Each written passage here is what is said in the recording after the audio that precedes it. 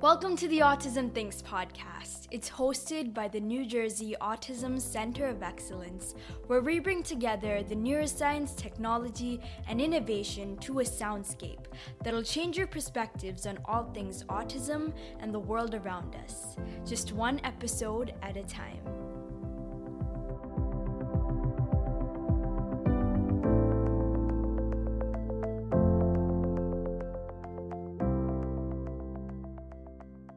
We hope you're keeping safe and doing as well as you can during these times.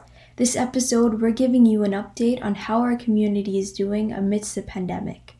We're taking a stroll down memory lane this episode, bringing you updates from NGA staff and even speakers and friends from last year's Emerging Technologies Conference. To present technology, their research, present the potential to translate this technology for autism. And so the purpose is to build our own technology hub, so to speak, our own consortium of technology for autism. Adam Seng's mother, Mrs. Ann Seng, had attended the conference hosted last year and told us all about Adam's incredible work. We've heard about how this outbreak has affected how adults function in the world, from parents, professors, and other parts of the workforce. But what about younger individuals and students? Here's Adam Seng to brighten up your day. I'm a junior at Middlesex Academy for Biomedical Sciences, Allied Health and Biomedical Sciences. So I go to a Middlesex County magnet school.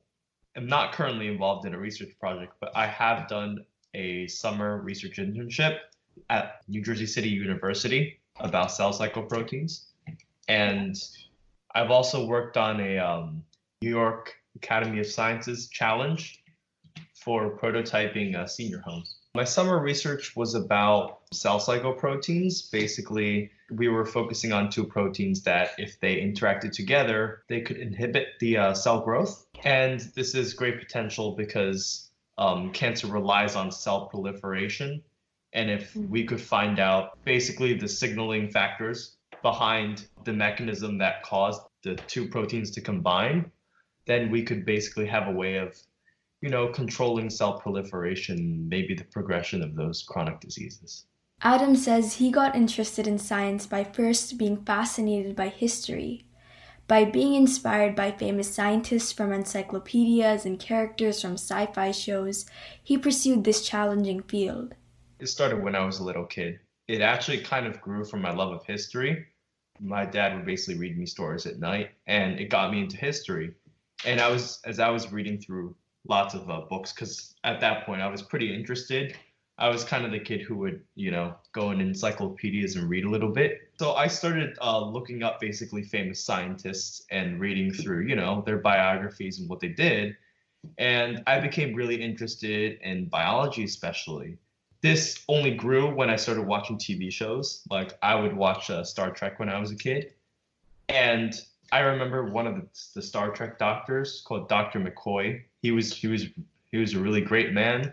And it always amazed me how he could, how he used all those amazing medical technologies and could be able to diagnose diseases so quickly. And so it was kind of my goal to become like him. And that's why I kind of wanted to pursue the medical and scientific field. With classes being shifted online now, he shares his experiences adapting to the change. My school actually closed down because we're right in the thick of the pandemic. And it's really impacted my learning as well as I think learning of everybody in my school, and especially like the workload of my teachers, because it's really hard to adjust to online learning, I think. And the big problem was that I have all these different assignments that my teachers are now giving online. So I have to constantly be on my computer checking, and they all have their different due dates and people aren't always available online. So it's not like you can just walk up to a teacher or something and ask him about a certain assignment. It's just really special to be around all of your peers and be learning at the same time, be able to, not meet over like a video call, but like in person, and all of the, things the teacher has in the room, right? And she has all these different resources and interactives. So I feel like it's a really different experience, and I feel like it's missing a lot. Adam gives us ideas on how we could de-stress. If you are stressed, which is completely understandable in this situation, I'm stressed. I have so many things going on with school, and there was actually a case in my school too. So it could have spread to me or anybody around in my school because we've only been off from school for like maybe a week and a half. So it's entirely possible that could have spread to one of us. So it's a very stressful time for a lot of people. And what you have to remember is that whenever you're in trouble or you feel stressed, there's always help around. You can always look to someone else. There's family members. There's people in your community. Even though you're practicing social distancing, that doesn't mean you can't get support, right? Because we're still a community. You always have people to rely on. There's also ways for you to tackle your stress. Like, for example, I like drawing, right? Some other people might not like drawing or like board games. Exercise is great for you. Being able to walk outside and just peacefully enjoy nature, that's also a good thing. So there's different ways you can de-stress, and I feel like people need to pay attention to these more. That would really help them through this crisis. Adam's mother, Mrs. Seng, lives in East Brunswick, New Jersey, and tells us more about her experiences during this time. I am a working mom. I work for PwC, and it's the world's largest accounting, tax, advisory, professional service firm. And I have 2 kids and a husband. My daughter is 2 years younger than Adam. She really hones in on the notion of taking a holistic perspective on issues experienced in autism. From my own journey with growing, I call myself growing up with Adam. Actually, in the way, I was growing, right, with him. It needs to be a holistic package. It has to do with nutrition. It has to do with school counseling. It has to do with outside counseling if you can get it. It has to do with science. And when they get older, it has to do with some sort of self-educating they have to do on their own. To manage themselves. So it needs to come from all different sources.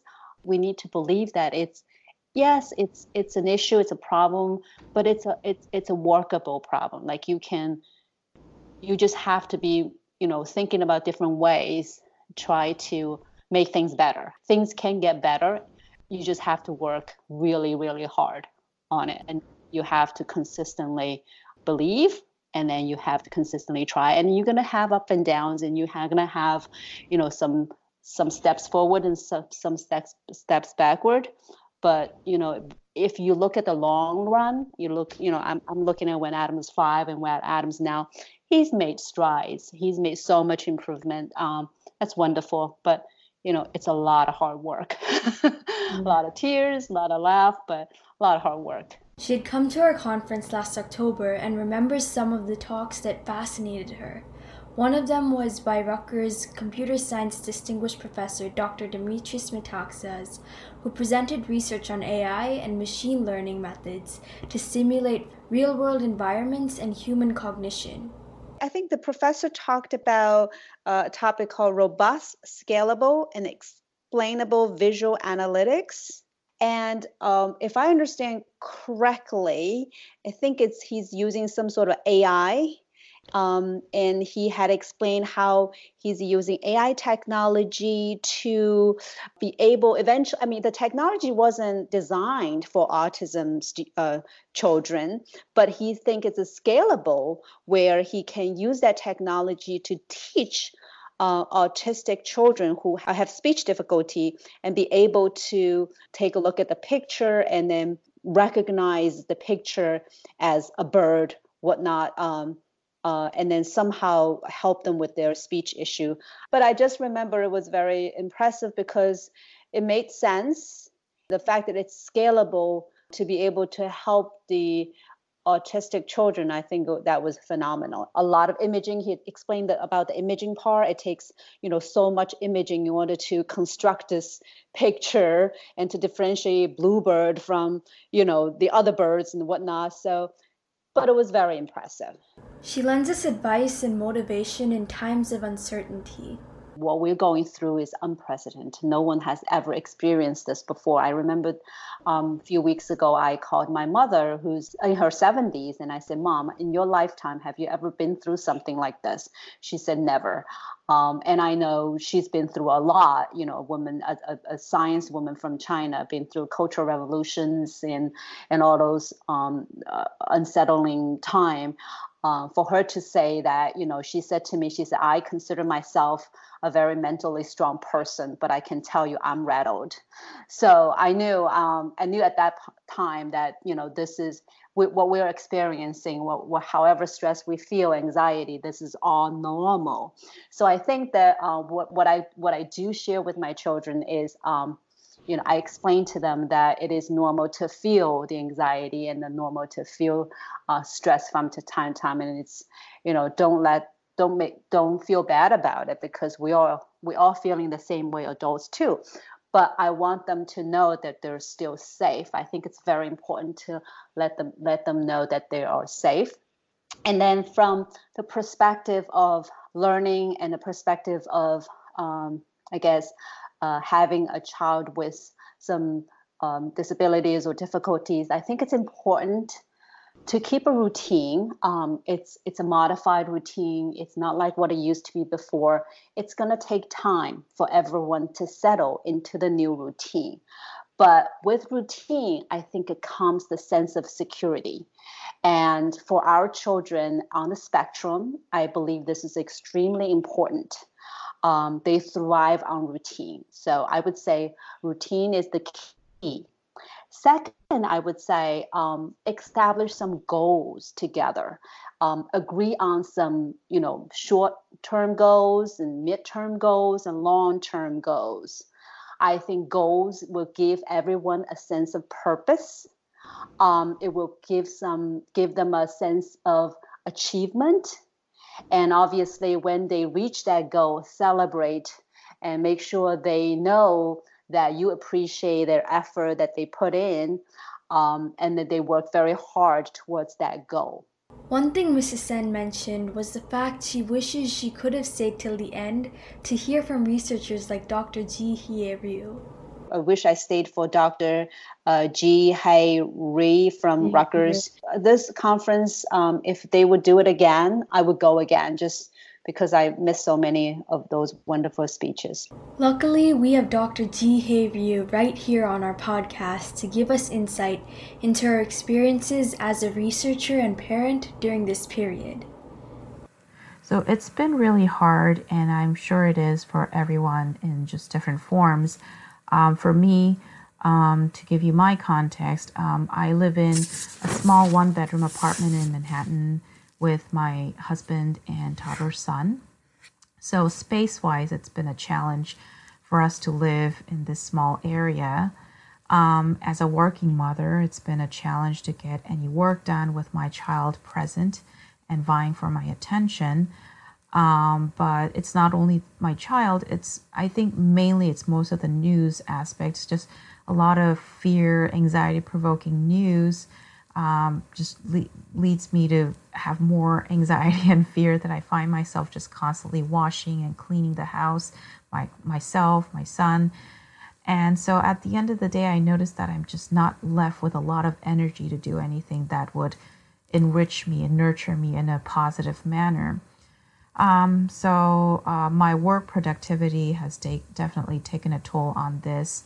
And as a result of it, I noticed myself feeling frustrated and feeling guilty at the same time.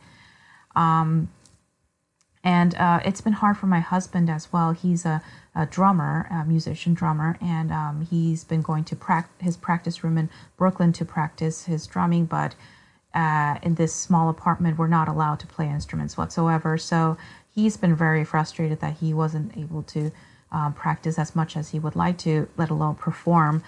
And so because both of us kind of identify ourselves with the type of work that we do, I think we've kind of lost that sense of identity in a way, and agency as well. So actually, yesterday we were talking how it's important for us to kind of be a parent to each other and discipline each other to kind of have a focused at least 2 or 3 hours every day to work on our craft in one way or another, and try to get more sleep, try to watch less news. So we were trying to reinforce that to each other, and then we were saying like, okay, let's have a penalty system if we catch each other looking at the news or not doing work at a certain time slot. Like let's have a penalty, like do more chores around the house or something. So we came up with some plan. I don't know how well it will go, but it's a start. It's an attempt, and so we're constantly communicating and trying to figure out what works for us. She encourages us to keep in mind the more positive aspects of our situations.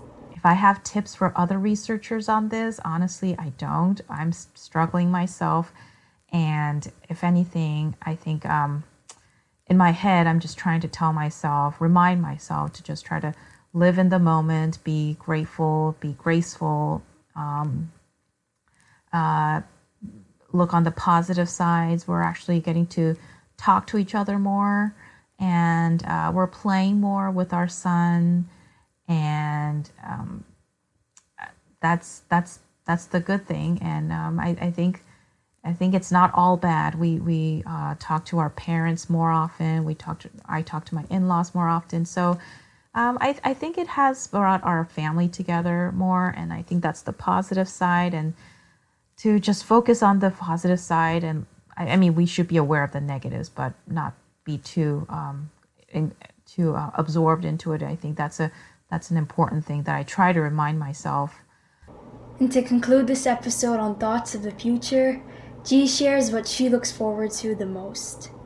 What I look forward to after all this is over is I'm looking forward to having my life back as everyone else is. And it's not just about work, but just to go to the grocery store without fear, just to stroll around the block, the park without too much fear, to just go to the coffee shop and grab a coffee without fear. I think that psychological mindset of less fear is what I really look forward to having.